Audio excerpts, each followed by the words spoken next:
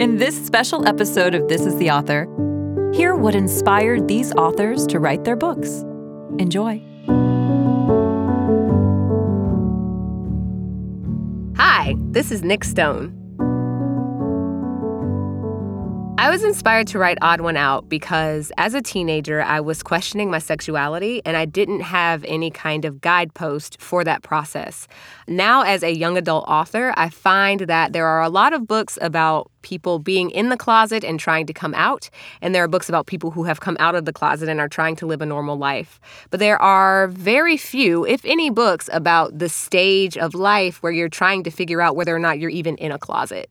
So I wanted to write the book for kids who, like me, might be questioning themselves and questioning who they like when they're in high school.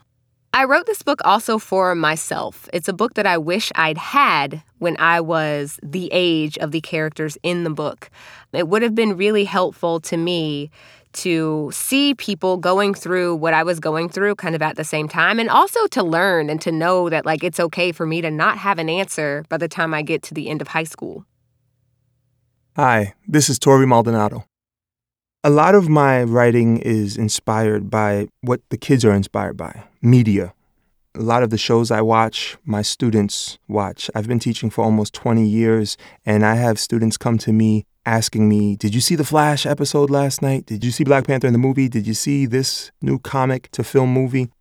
And I find good stories often come from the shows that these kids are hooked to, that I'm hooked to. Recently, someone asked me which authors inspired my writing. My mom was the only parent in my entire housing project who had a library. So I didn't grow up being able to rattle off names of authors like some other authors can.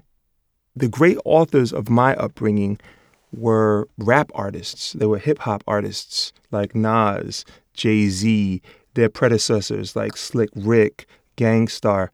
So I write novels with a musicality. When I wrote Tight, I wrote it to hip-hop instrumental tracks. A librarian who heard me read an excerpt of Tight recently came up to me and said, it felt like when you were reading, it was spoken word, poetry. And that goes back to the musicality that inspires me. In college, one of my friends told me that my writing reminded her of Nas. To me, that's a top honor. I hope she finds that this audiobook deserves to be right there in rotation with some of Nas's classics.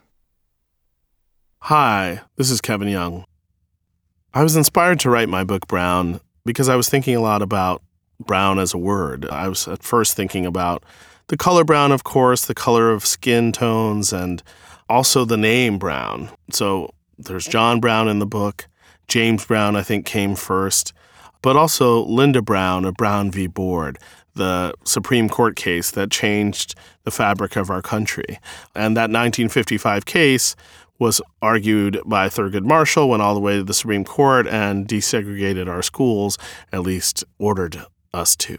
And it just so happens that Linda Brown of Brown v. Board played piano in my church in Topeka, Kansas, where I lived from when I was 9 or 10.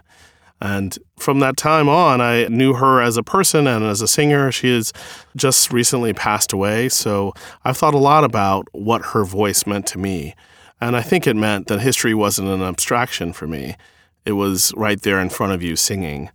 And I really wanted a book that captured history, both personal history of living in Kansas, but also in the South where I lived after college and worked most of my career, but also of my parents, who both are from Louisiana.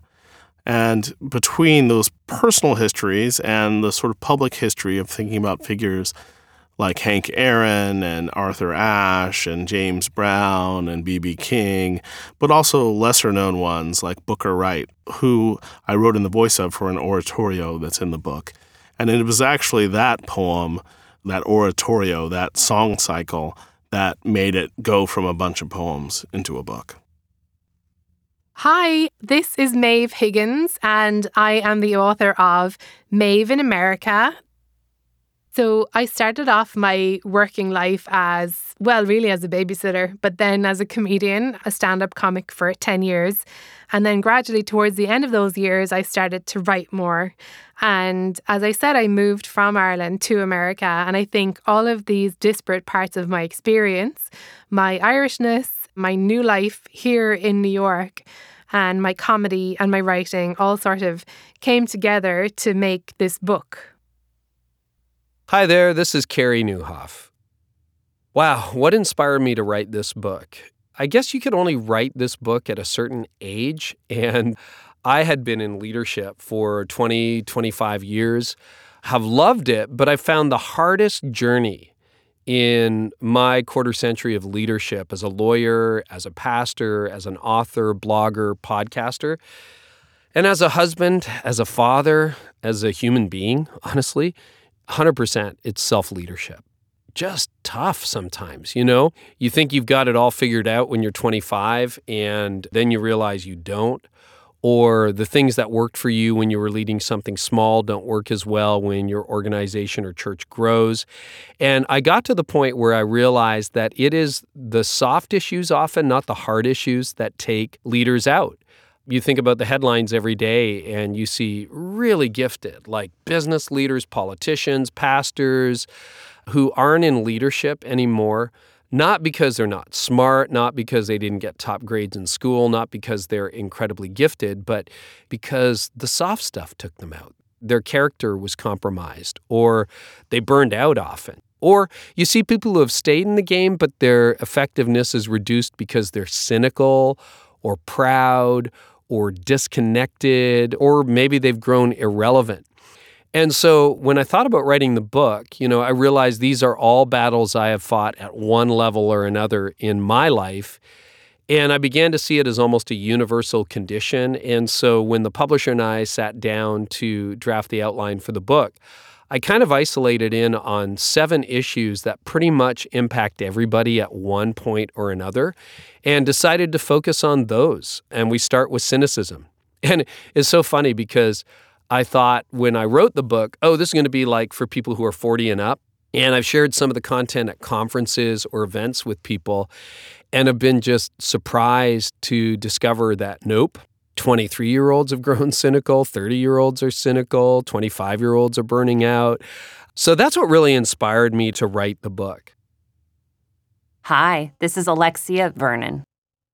What planted the seed for the book was a desire that had been growing inside of me for several years to have a way to be able to share with a larger audience the work that I had been doing with my private clients, helping people, particularly women, be able to, step into their moxie. And I don't want to say the subtitle because that's also what I wanted to teach, but really giving listeners a way to be able to walk into any room, or as I say, onto any stage, and be able to speak up for themselves and the ideas and issues that matter most to them. This is Michelle LeClair. I was inspired to write Perfectly Clear because I realized when I made it through the worst of times, it had to have been for a reason.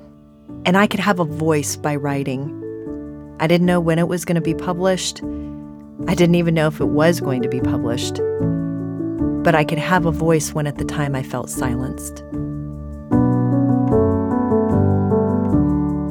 This is the Author is a production of Penguin Random House Audio. Thank you for listening.